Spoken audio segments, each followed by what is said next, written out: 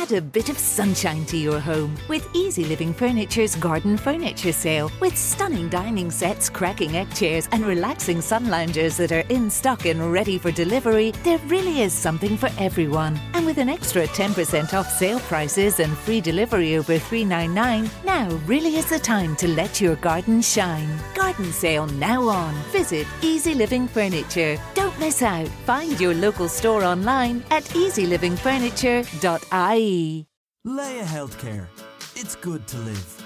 Proud sponsor of the Real Health podcast with Carl Henry.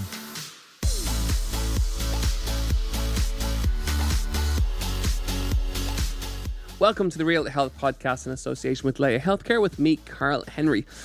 Folks, on today's podcast, we're going to cover a fascinating topic. Something that nearly every influencer, every fitness professional, trainer, newspaper, book promotes, talks about, discusses pretty much every week. It's very difficult to turn a page or turn on Instagram without someone talking about fat loss and how you can lose loads and loads of body fat absolutely instantly without any pain whatsoever, or with some supplement or some magical way to do it.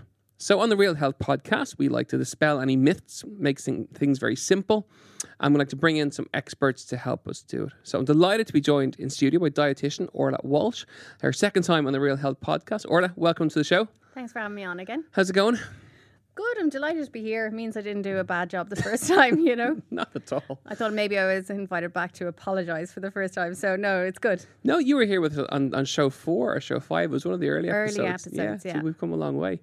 Okay, the topic, fat loss. It is possibly the fitness industry's biggest promotion, maybe biggest sell, Well, believe it. biggest push, biggest potential fad or biggest gimmick in some respects. I want to talk through some kind of common myths that you've seen in the industry, why they're a myth, why they actually don't work, and then towards the end of the session, we'll cover simple ways for our listeners that they can actually lose body fat, that actually work as well. So, what are the common myths that you see and come across? Well, there's lots. There's so many. But I think that fat loss, I think people are promoting quick solutions to fat loss, and it's actually a much slower process than you think. And a lot of these quick diets or these week-longs or 2 weeks things, or even just a few days, then you're just losing water and carbohydrate initially. So are you losing much fat? Probably not. And then when it's extreme, you're probably losing muscle as well. So the problem with losing fat and muscle together is that you just become a smaller version of yourself. So you don't become a leaner version. And I think what people are after is that leaner look or a leaner version of themselves. So it does take time and there's no quick fix. Okay, so one of the benefits of training, obviously, when you do exercise is to promote lean muscle growth. That Absolutely. You have lean muscle and tissue on the body. And for women listening in, just in case you're concerned or worried, muscle doesn't mean you're going to turn into a big power lifter. Yeah. That's not the goal. Women often do. It's extremely hard for women to gain muscle. Exactly. And they're often kind of afraid of that. So, exercising, lifting weights, doing some form of resistance training or body weight workouts will promote muscle growth and lean muscle tissue on the body. Yeah, and what it will do is it'll help preserve your muscle mass when you're losing weight as well. That combined with adequate protein at each of your meals. So if you have adequate protein at each of your meals and you do resistance training during the weight loss process, or fat loss, should I say, you'll preserve that muscle and you'll just lose mainly fat. And that gives people the visual that they want at the end of it. Okay, so I suppose that's the first myth, which is it's not just pure diet. It's not just pure cardio. As some people think it's all running or it's all cross trainer or whatever. You need to, in terms of your lean muscle tissue, use it or lose it. Absolutely. Is an easy way to summarize it. And it's the same with your bones. It will help preserve your bone mass when losing weight as well, which is incredibly important. Okay, so if you want to lose body fat, first of all, you'll have to look at your food. You'll have to do some resistance training and probably some cardiovascular training on top of that. It's a combination of kind of 3 things, not just one on its own. As well as look at your lifestyle. So you can't, for example, not consider sleep. So if you're getting, just say, under 7 hours sleep. So with sleep, you're talking about quality and quantity. So quantity is how many hours. Quality is how many times you wake up across the night. And quality is also how rested do you feel in the morning out of 10. You know, that's what quality is. And if you're getting too little sleep, what will happen is your body will hold on to a bit more fat and lose a little bit more muscle. So, you know, that's what the evidence shows. So it is important to make sure that you're sleeping well during this process. It's not the best fat loss tip you've ever heard. Sleep more for Sleep fat more. loss. Who doesn't want to sleep more, A, and who doesn't want to lose some body fat? But it is a crucial thing. And we've had sleep experts on the show. Deirdre McSweeney is a sleep expert we've had on. She's all about tech-free bedrooms, darkening the room, making a very calm environment, very calm place. Yeah. And again, it's getting 7 or 8 hours, really good quality. But it's about that routine as well. So you ask people what time do they wake up in the morning, and they'll be very particular. They'll be like 10 to 7. But then when you ask them what time they go to bed, they'll be, between 10 and 12. You know, it's too vague. So it's really, really important to get the bedtime at a set time and get up at the same time in the morning as well. So it's nearly like 2 alarms. Mm-hmm. The first alarm to tell you to go to bed and the second alarm telling you to get up. So that is really important, as well as not having caffeine in nearly the 12 hours before your bedtime. 12. Yeah, I see you with a cup of coffee there, is it? Tea. Oh, I it's love tea. It's been a busy day. I've been going up since 5 o'clock. Yeah, well, that is busy. So it's medicinal then. So 12 hours. Yeah, so caffeine has a half-life of around 7 hours. So if you just say had a coffee at 3 or a cup of tea at 3, and then it's the same as going to bed and having half a cup of coffee or half a cup of tea, because if you have that cup of coffee or cup of tea at 3 o'clock, it'll still be half there at 10 o'clock. Wow. So that will affect your sleep. And even though the people are claiming, I can still go to sleep, it's still fine, you might be able to, but it will affect deep sleep. Of course, the quality of the sleep is massively compromised. Quality, yeah. Okay, so sleep for fat loss, caffeine in terms of sleep, 12 hours before your bedtime. Folks, just take that one in for a second. 12 hours. Whatever time you go to bed. The cut-off is usually 10 or 11. Yeah, that's going to be an early morning coffee, and that's or an early morning tea. And breakfast that's and another about the height quickie of it. before the 10 a.m. hits. Yeah, absolutely. Okay, let's talk supplements then. So this is another big, I suppose, bugbear of mine. It's become really trendy to have all of the supplements, massive recommendations, not just for fat loss, but also for health. In terms of fat loss, I suppose, what's been recommended, and are they good? Are they not good? Or what's your thoughts? Well, none of them work. Like, put it this way, Carl, if there was supplements that helped with fat loss, I'd be taking them. Okay? I'm not going to lie. I would definitely be taking them. But there isn't, there's not research there. Like some of them, I remember there was one years ago, and I'm not even going to say the supplement name, because what I fear is that people will go, I'll go out and try it, and I might be an outlier. But it left it, the research showed that after 6 months, you lost 120 grams of fat. What? I know. Grams. So that's not significant in any way, and it's, you could lose that in a week through a bit of healthier eating. Yeah. So they don't work. They're all a con. And the problem with a lot of the weight loss supplements as well is that it's not a case of they might do you some good. It's a case of, well, actually, are they doing you harm? Like there was one years ago that was taken off the market because it actually increased the risk of suicide. So you're not talking about they might work, they might do you a huge amount of harm, and irreversible harm. They can, people have died from kidney issues and liver issues, and basically organ failure associated with taking dodgy weight loss pills off the internet. It's extremely unsafe, and if they are safe and sold over the counter, they probably don't work. Wow. I would go as far as that. Frank, stark, honest, brutally honest. I love when you come into the studio because you're so straight. You just call it as it is. I don't get splinters in my bum from sitting on the fence. Just put it that way. Okay, so supplements, if someone's advertising for fat loss, don't take them. Don't be conned by it. Save your money and just save your money for more vegetables. I love it. Okay, let's talk then. Okay, apple cider vinegar. Oh, yeah. I've seen this push for fat loss. I drink it because I like it. I like acidics. I love the taste of it anyway. And I find it flavours my water, which is nice. And I just like the taste of it. I find it actually quite refreshing. I'd be a bit odd in that regard. I know. I actually got delivered some recently. I was like, better bring that to Carl. There's no evidence behind it. at all. So no, I did a lit research, so looked at all the scientific papers, and there actually was none. Like, it's not like there was loads of decent papers showing that it works. I don't know how the buzz for it started. At the moment, in terms of the research, there is none, so therefore it's just a tasty condiment. But when, you know, I'm not saying that in 5 years we won't have any evidence, but I'm saying at the moment we have none. Like, it's a tasty condiment, that's it. Do you know? So, but people swear by it, and they swear it does loads of wonderful things for them. I think with the thing about apple cider vinegar, it probably won't do you any harm. So if you think it does you benefit, then all well and good, fire ahead and keep using it. But I'm not saying to anyone to use it, because there's no evidence to say that it does a damn thing.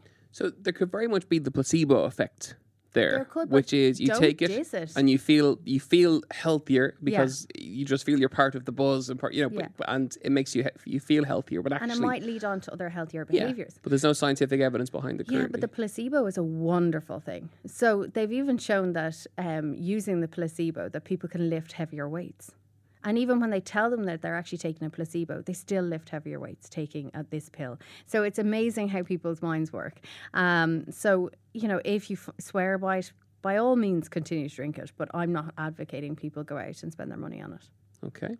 Another myth I've come across is training in the morning on an empty stomach. That burns more fat. Yes or no? Yeah, so I wouldn't be against that. But what I would encourage people to do is, if you're going to do that, do it properly and train low. So what train low means is train on low carbohydrate stores. So for example, if people really wanted good results and going to put the effort in, and they don't have things like type 1 diabetes, or they're not pregnant and such, I would encourage that person to maybe consider, just say, one night doing high intensity exercise, then having no carbohydrates after, just having protein and veg, you know, for your dinner and stuff like that. And then waking up in the morning, just having water and going and doing a long, slow cardio session. Yeah, LISS, basically, low intensity, steady state. Yeah, exactly that. I didn't know there was a word for it, though. It's back. It's like the new trendy thing. It's fascinating. Oh my God, it's so interesting. So it's been around for like ever. Yeah. And we've promoted it forever. So for example, fast walking is LISS training. So if you're slightly out of breath, you're fast walking. So am I walking to work? LISS, sort of. And like LISS is the new hit. It's like the new buzzword. Oh, no way. Yeah, I didn't know I was trendy by accident. It's another reinvention of age-old things that work. And it's now this because it's trendy and cool.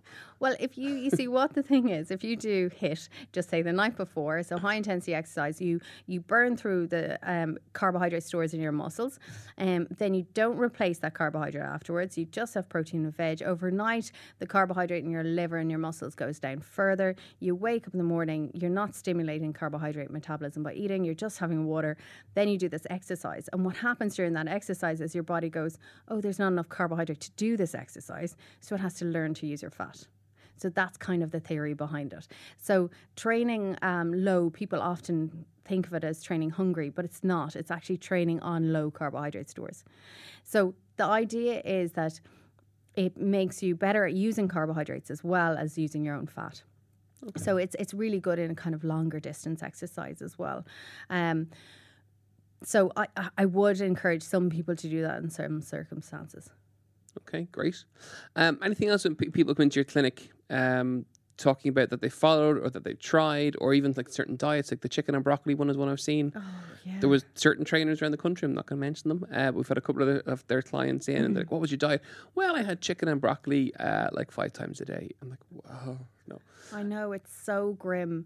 And I actually made national headline news, and the only thing I said was chicken and broccoli is not nom nom. And that was my only phrase in the headline news. I was like, that is so embarrassing. But it's not tasty. It's miserable. And, you know, all these quick fixes, they are just that, because what will happen is it'll be a natural rebound effect where afterwards you'll be going, okay, and it hasn't addressed the underlying issue as well. Like, it's a Band-Aid. So, you know, you don't want a Band-Aid solution. You actually want to find the root cause of this.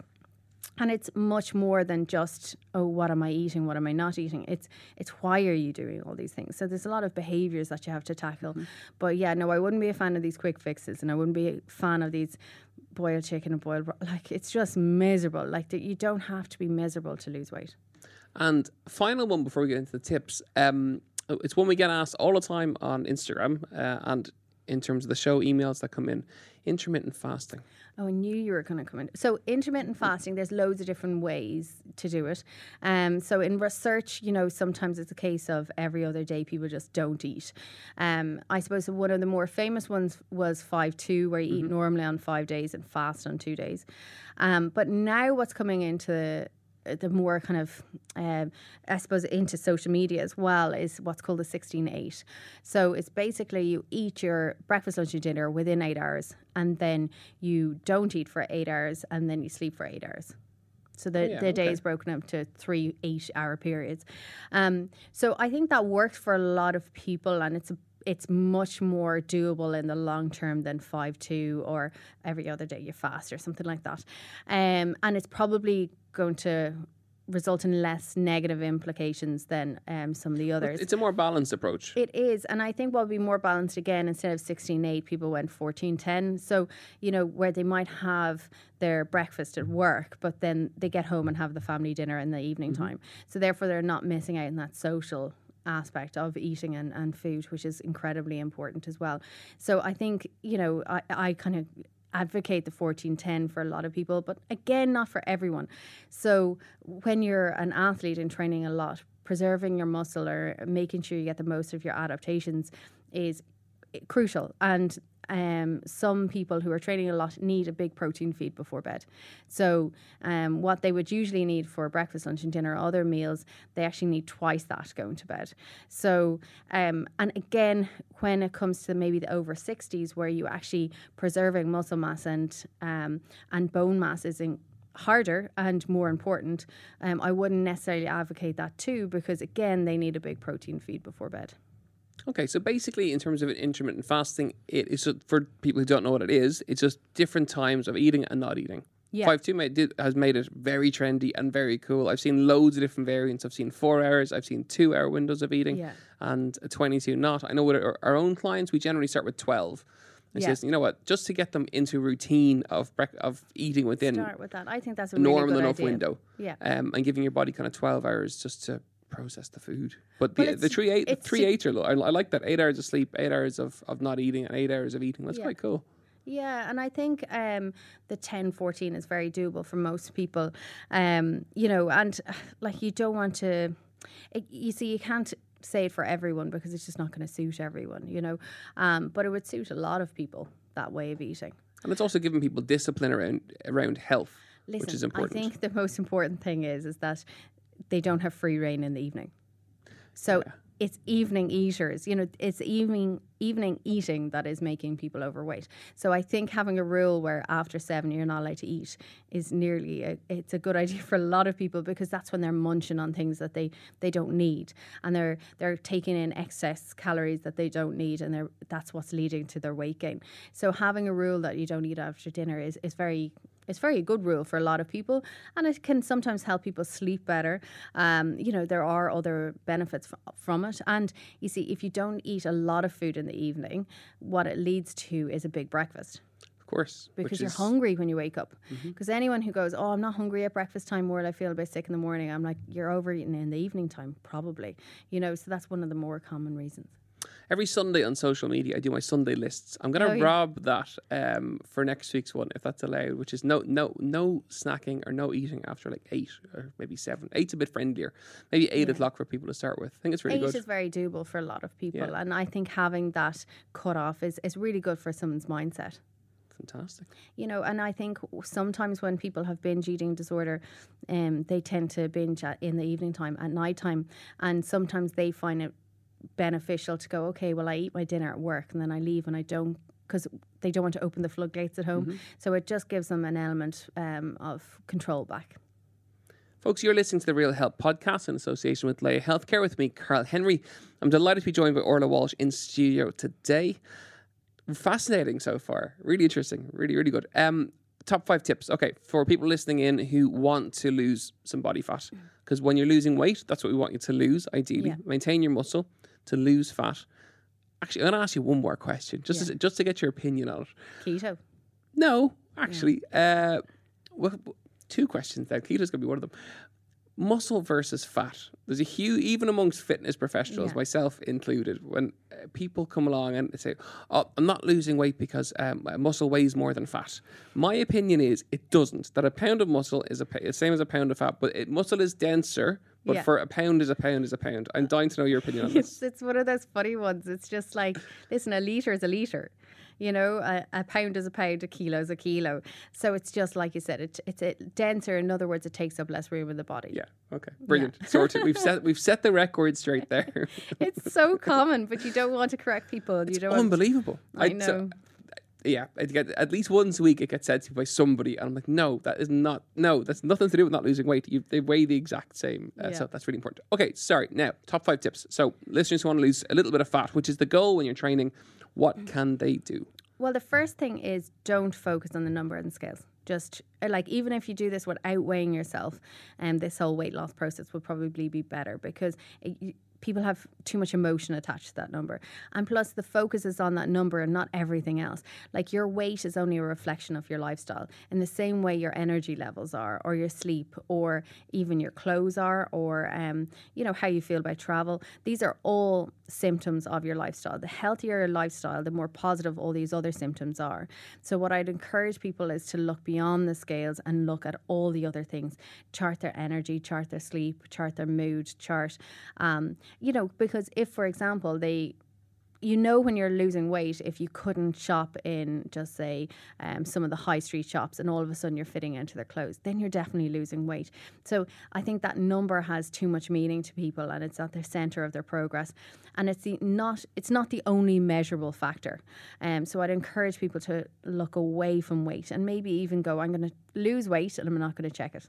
Love it. Or Okay. even spend a year not looking at their weight. So look at the bigger picture. Measure other things about your health, such as your sleep. Be much more holistic about it. Love Yeah, it. Great. absolutely. I know I said it before, but look out for blind spots. Before, we talked about blind spots in the last podcast, and it was all about kind of, what are you eating that you don't realise you're eating, like picking at the kids' dinners and that sort of thing. But I would actually look out for blind spots and look out for things that are leading to the weight loss. And sometimes it's nearly the people that you're hanging around with. So, for example, I had someone in this week and he said to me, he says, great, I'm no longer the friend that people go to because they want to eat bad food. So he was the friend that people like, let's get Chinese and watch X Factor, or let's go out for a few beers. And he was that person. And now he's a person of, do you want to go for a hill walk or a walk? And, you kind of have to look at all the people in your life and who is positively influencing your health and who's negatively. And if they're negatively influencing your health, you have to take ownership of where the fault lies with you as well. So I would look out for all of those things that are making a big impact, such as even leaving work hungry. So if you leave work hungry, you're going to arrive home hungry and you're going to eat in an uncontrolled fashion. So it's all these little things. So those blind spots that you haven't been paying attention to that are really making probably the biggest impact. Okay, so tip 2 is very much reflection. It's looking at the issues that are causing you to gain fat, to be overweight, to be unhealthy, and fixing them. Yeah. That's, it's fascinating. Any topic we've covered on the show over the last 24, 25 eps, very much, whether it's emotional health, physical health, weight health, fat loss, whatever. It's the same. Reflection comes into all of them. It's every single expert hits it and says, reflect. You've got to look at stuff, analyze it, and fix it. My favourite way to teach people reflection is to just ask themselves, what, so what, now what? So those 3 questions. So what, so what, now what, about everything. And what people hone in on is the negative stuff. And you're like, no. You need to reflect on why you're doing the positive things too. Because if you understand why you're doing the positive things, you can then use that behaviour on something else. So you reflect on both what you feel is the good and the bad bits. Love it. Great. Tip 3. Tip 3 has to be 3 meals of equal size. Like, none of this tiny breakfast, medium lunch, huge dinner nonsense. You need to eat your fuel when you need it. And most of us need it more in the first half of the day than the second half of the day. So if there is going to be one big meal, it's breakfast. And if there is going to be one small meal, it's dinner. But for most people, the first step is make the 3 meals of equal size. So don't have breakfast bowls and breakfast plates and dinner bowls and dinner plates. They should be the same. You want 3 medium meals and balance them the same way. I know we said that last time, where half the plate is fruit and veg, a quarter's protein and a quarter's carbs, but those 3 meals have to be equal size. bring in a fourth meal depending on goals, if it's just say muscle gain or some other things. But for most people, 3 meals a day is plenty. Okay, great. The fourth one has to be sleep, because when sleep goes awry, everything goes awry. It is the absolute foundation of health. You know, if you're low in energy, you're not going to have the motivation to eat well or the motivation to exercise. And like I said before, it will actually change how you lose weight. So it'll make you lose more fat or more muscle and hold on to some of the fat. And it has a big impact on our food choices and our cravings and lots. So do focus in your sleep, look at quality and quantity, but no one, and I mean no one, is okay on less than 7 hours, despite what they might think. Love it. Okay, more sleep is probably the nicest fat loss tip you'll ever hear from anybody, actually. In all fairness, who doesn't want to get into bed and sleep a little bit more? I'm obsessed with sleep. I got new pajamas the other day and I'm still thinking about them. I just love evening times. So the fifth one has to be find alternative rewards.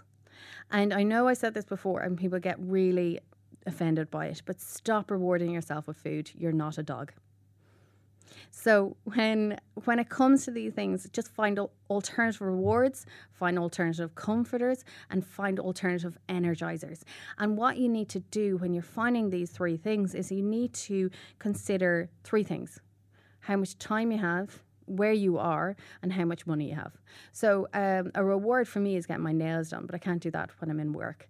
You know, a comforter for me might be lighting a candle, getting into my jammies earlier and reading a book, but I can't do that at work. So you have to think how much money do you have, how much time, and your environment, but you have to find alternative rewards, comforters, and energizers. My favourite thing to do is to time people. They get a minute to write down their favourite rewards, comforters, and energizers when it comes to food, and then they get a minute to do it with non-food items. And you can imagine which list is longer. There is a nice challenge, listeners. 1 minute, start the clock and write down both the food and non-food related. And give us the three titles again. Rewards, comforters, and energizers. Rewards, comforters, and energizers. And have a look what does it for you. Because people go to town on the food ones and Of course they're they do. very specific. Do you know, the way that they talk about chocolate is real dirty, like it's real, you know. And they'd be very, you know, they'd be like, oh, well, I take the chocolate off and then I eat the centre. And they, you know, they get very specific about it. But then I'm thinking, okay, well, what are your non-food ones? And they just draw a blank. And they keep on going, oh, does coffee count? And I said, non-food, does alcohol? No, you know. And you just have to find your own ones. I know what works for me, but like my ones are not necessarily going to work for you. So I would encourage people to think of their non-food rewards especially. Okay, so set your targets at the start of the week. Set some kind of reward at the end of the week when you've slept better, when you've had your 3 meals, when you've done the tips. Then put the rewards in place towards the end of the week for maybe a Saturday or a Sunday. And those doesn't have to be food. Could be a book. Could be a pair of socks. Could be... I like socks. I like running socks. Yeah. That are like really colourful. Is that really sad? Yeah. No, I was going to tell you where to buy the best ones. No, I'm very opinionated on that as well. And with the energizers, I'd encourage people to think about ones that they can do while in work. Because it's work when people often get stressed or tired. So think about ones that you can do in work, whether it's 5 minutes outside, brisk walk around the block just wakes me up and energizes me. You know, sometimes it seems mad, but I actually close my clinic door, lock it, lie on the ground and listen to Motown. I don't know why that combination works. It's really odd. It just works for me. And like, it just really just zens me out, you know. It gets my stress levels back to zero. And I love the simplicity of 4-7 breathing, like breathing in for 4, out for 7, you know, those belly breaths. Because that's something you can do when people are in front of you and they don't even know you're doing it. So it's finding what works for you, what comforts you in work, what energizes you in work, and what rewards can you use in work without it being food. So the fifth tip is very much a lifestyle tip. Yeah. So in terms of people tuning in, I'm sure you didn't expect tips like that. We haven't mentioned supplements. We haven't mentioned, excessive anything. We've mentioned balance. We've mentioned measuring. We've mentioned sleep. They're simple things that will work and you will actually lose fat over a period of time. I had a fascinating bit of research yesterday. We're doing a conference, and for the first time ever, I got the group I was chatting to stand, because the conference was about mental health. And I was like, okay, here's a new bit of research I've done. And your heart rate increases by 10 beats per minute when you stand. You burn an average of 50 calories an hour more purely by standing in a room. Amazing, yeah. And then there was an equation in the research that I come across, which was in terms of, they put it in terms of weight, in terms of pounds, that you could lose between 8 pounds-ish just by standing for between 1 and 2 hours every single day over the course of a year. And why I'm bringing it up now is that the point of today's podcast is the fact that you're going to be absolutely inundated with advertising, with influencer posts, that word I hate so much. But with all of the whole industry of health has very much become fat loss and supplements and hardcore. Their gimmicks and their short-term quick fixes. Long-term health and long-term fat loss is that lifestyle factor to analyze, to improve it, and aim to lose a little bit over a long period of time as opposed to a lot over a short period of time, because they just don't work in the long term. Yeah, and I think there is evidence-based gimmicks. Like, there are things that people can use. So, for example, if you eat crunchier food, you'll be more full. So you eat crunchier food. You'd be more full. So what and they with did... that, you don't mean crunching no cornflakes. No. So what they did is they gave people a crunchy apple or applesauce or apple juice, and they gave it before a meal and said, what sort of impact does it have on the meal? And if you ate the apple, which is crunchier, there was a 15%, you ate 15% less calories at that meal. So one of, like, when people want gimmicks, I do give them gimmicks, and I'm like, okay, fine, you have to eat a crunchy apple before breakfast, you have to eat a carrot before lunch and 2 sticks of celery before dinner. And that actually has been shown to reduce the amount of calories you take in by around 15%. And it's not from the fibre in the food, in the skin, in the skins. You're just full up a little bit more. And you see, the thing is, all those kind of your full stop eating signals start when you chew, and I don't think people spend enough time chewing. Oh, I remember that from the last 10 time. to 20 rule. Yeah. The other one, though, is having soup before dinner, and I think that's a great one, especially in winter time. So if you have a naturally lower energy or lower calorie soup, so it's just made on vegetables or it's a broth or something like that, if you have that before dinner, on average you'll eat 20% less calories at dinner. So that's around 135 calories less at your dinner time, just because you had a soup. And like, most people like soups, and when they come in from work it takes the edge off the hunger and stuff like that. Winter and soup and stews and broths go together. Yeah, without a doubt. It's like absolutely. the best time. And a few weeks ago we did a podcast of top winter tips, and it's actually one I put in, which was stews and broth and soups. Make them, because it's like the yummiest thing in winter when you come in from either a session or even from work, and they're warm and lovely. Yeah, exactly. Yeah, they are. They give you a hug from within. But I think also, in the summer times or the spring times, the salad before dinner does work as well. And again, there were studies showed that when the salad has less than 100 calories, which isn't hard to do, it's just loads of vegetables on a plate, it actually decreases the amount of calories you eat in dinner, again, by 12%. So sometimes it's just by having a little bit more vegetables basically in your meals or before your meals, or crunchy fruit and veg, that will have the big impact. And what it does is also increases our fibre intake. So we know that if you increase your, let's put it this way, 80% of Irish people are fibre deficient. Not 80%. So 80% aren't getting enough fibre. And if you increase your fibre by 14 grams, right, which will probably just give you the recommended daily, you'll actually naturally eat 10% less calories. Okay, so give me a visual on that fibre then. So if we're trying to tell people to eat more fibre, what does the RDA look like in terms of, if you're apples or something? In terms of, well, it's 25 to 35 grams. Okay. And fruit and veg per serving gives you 1 to 3 grams of fibre. Okay. And then there's some ones that give you a little bit more, like mangoes are especially high, berries are, pears are. Berries are high in fibre. Yeah, beans, peas and lentils, super high in fibre. But if you increase your fibre intake, you'll naturally eat 10% less. Like, instead of having to actively try and make yourself eat 10% less, this is doing it passively, so without thinking. And that ties into the whole colour recommendation, which is eat more colour on your plate. So coloured vegetables on the plate, it fills you up more, gives you more fibre, and naturally makes you eat less. Yeah, and it also naturally reduces the calorie density of the meal. And when we naturally reduce the calorie density of the meal and watch our portions, we will feel as full but eat around 56% less. Wow. So, that I think is a crucial takeaway for people, just to make sure that they are getting enough fruit and veg. Like, the more veg you put into your diet, the lighter, and every day, the lighter you will be next year. So if you want to be leaner next year, you just put in an extra piece of veg at breakfast, lunch and dinner, and Bob's your uncle, Fanny's your aunt. It'll be done, you know. So it can be as simple as that. And I like that one because it's me telling people to eat more, not less. Which is the first time anyone will have listened to a fat loss episode of any podcast or listened to any show and been told to eat more. Yeah. And eat more vegetables, which is great because a lot of the time it can be keto, it can be just pure protein that people try to eat. But keto, this is the misunderstanding with keto. Keto is actually 80% fat, 10% protein, 10% carbs. Keto is low protein. Is it that high in fat? And that low in protein. So you see all these keto posts on Instagram, and I just don't have the time to police them all. But like, I just want to be like, you can't, like, you're talking about 50 grams of protein a day, which if there's about 2 or 3 chicken breasts, that's very low. Oh, no, but not even that, Carl. There's 1 to 3 grams of protein in a portion of vegetables.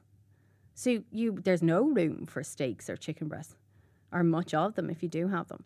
Like, it's extremely low protein. It's and it's the same amount of, so if it was 10% protein, 10% carbs, you're around 50 grams of protein, 50 grams of carbs, which is nothing. It's very hard to do with the protein.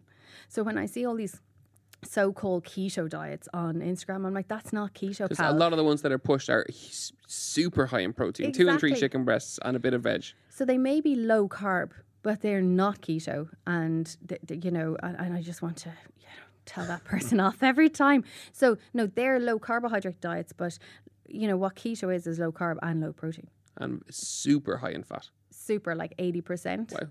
Which is, and if you think about it, in a portion of nuts, there's 7 grams of protein. So it's not a case of just eating loads of nuts and seeds either. You have to be careful with the amount of protein they contain. So it's actually just eating a hell of a lot of oils and fats and butters. Yeah. So I think people have this misunderstanding that to go keto, you get to munch on peanut butter all day. You don't. It's too high in protein.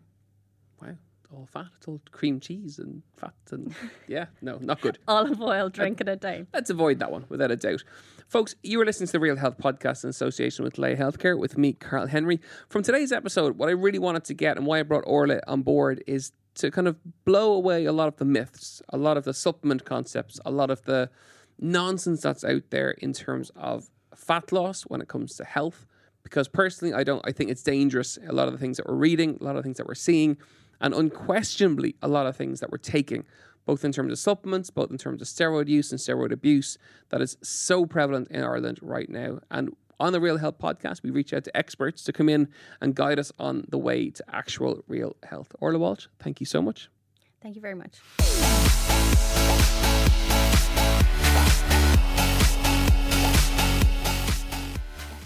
Leia Healthcare. It's good to live. Proud sponsor of the Real Health Podcast with Carl Henry.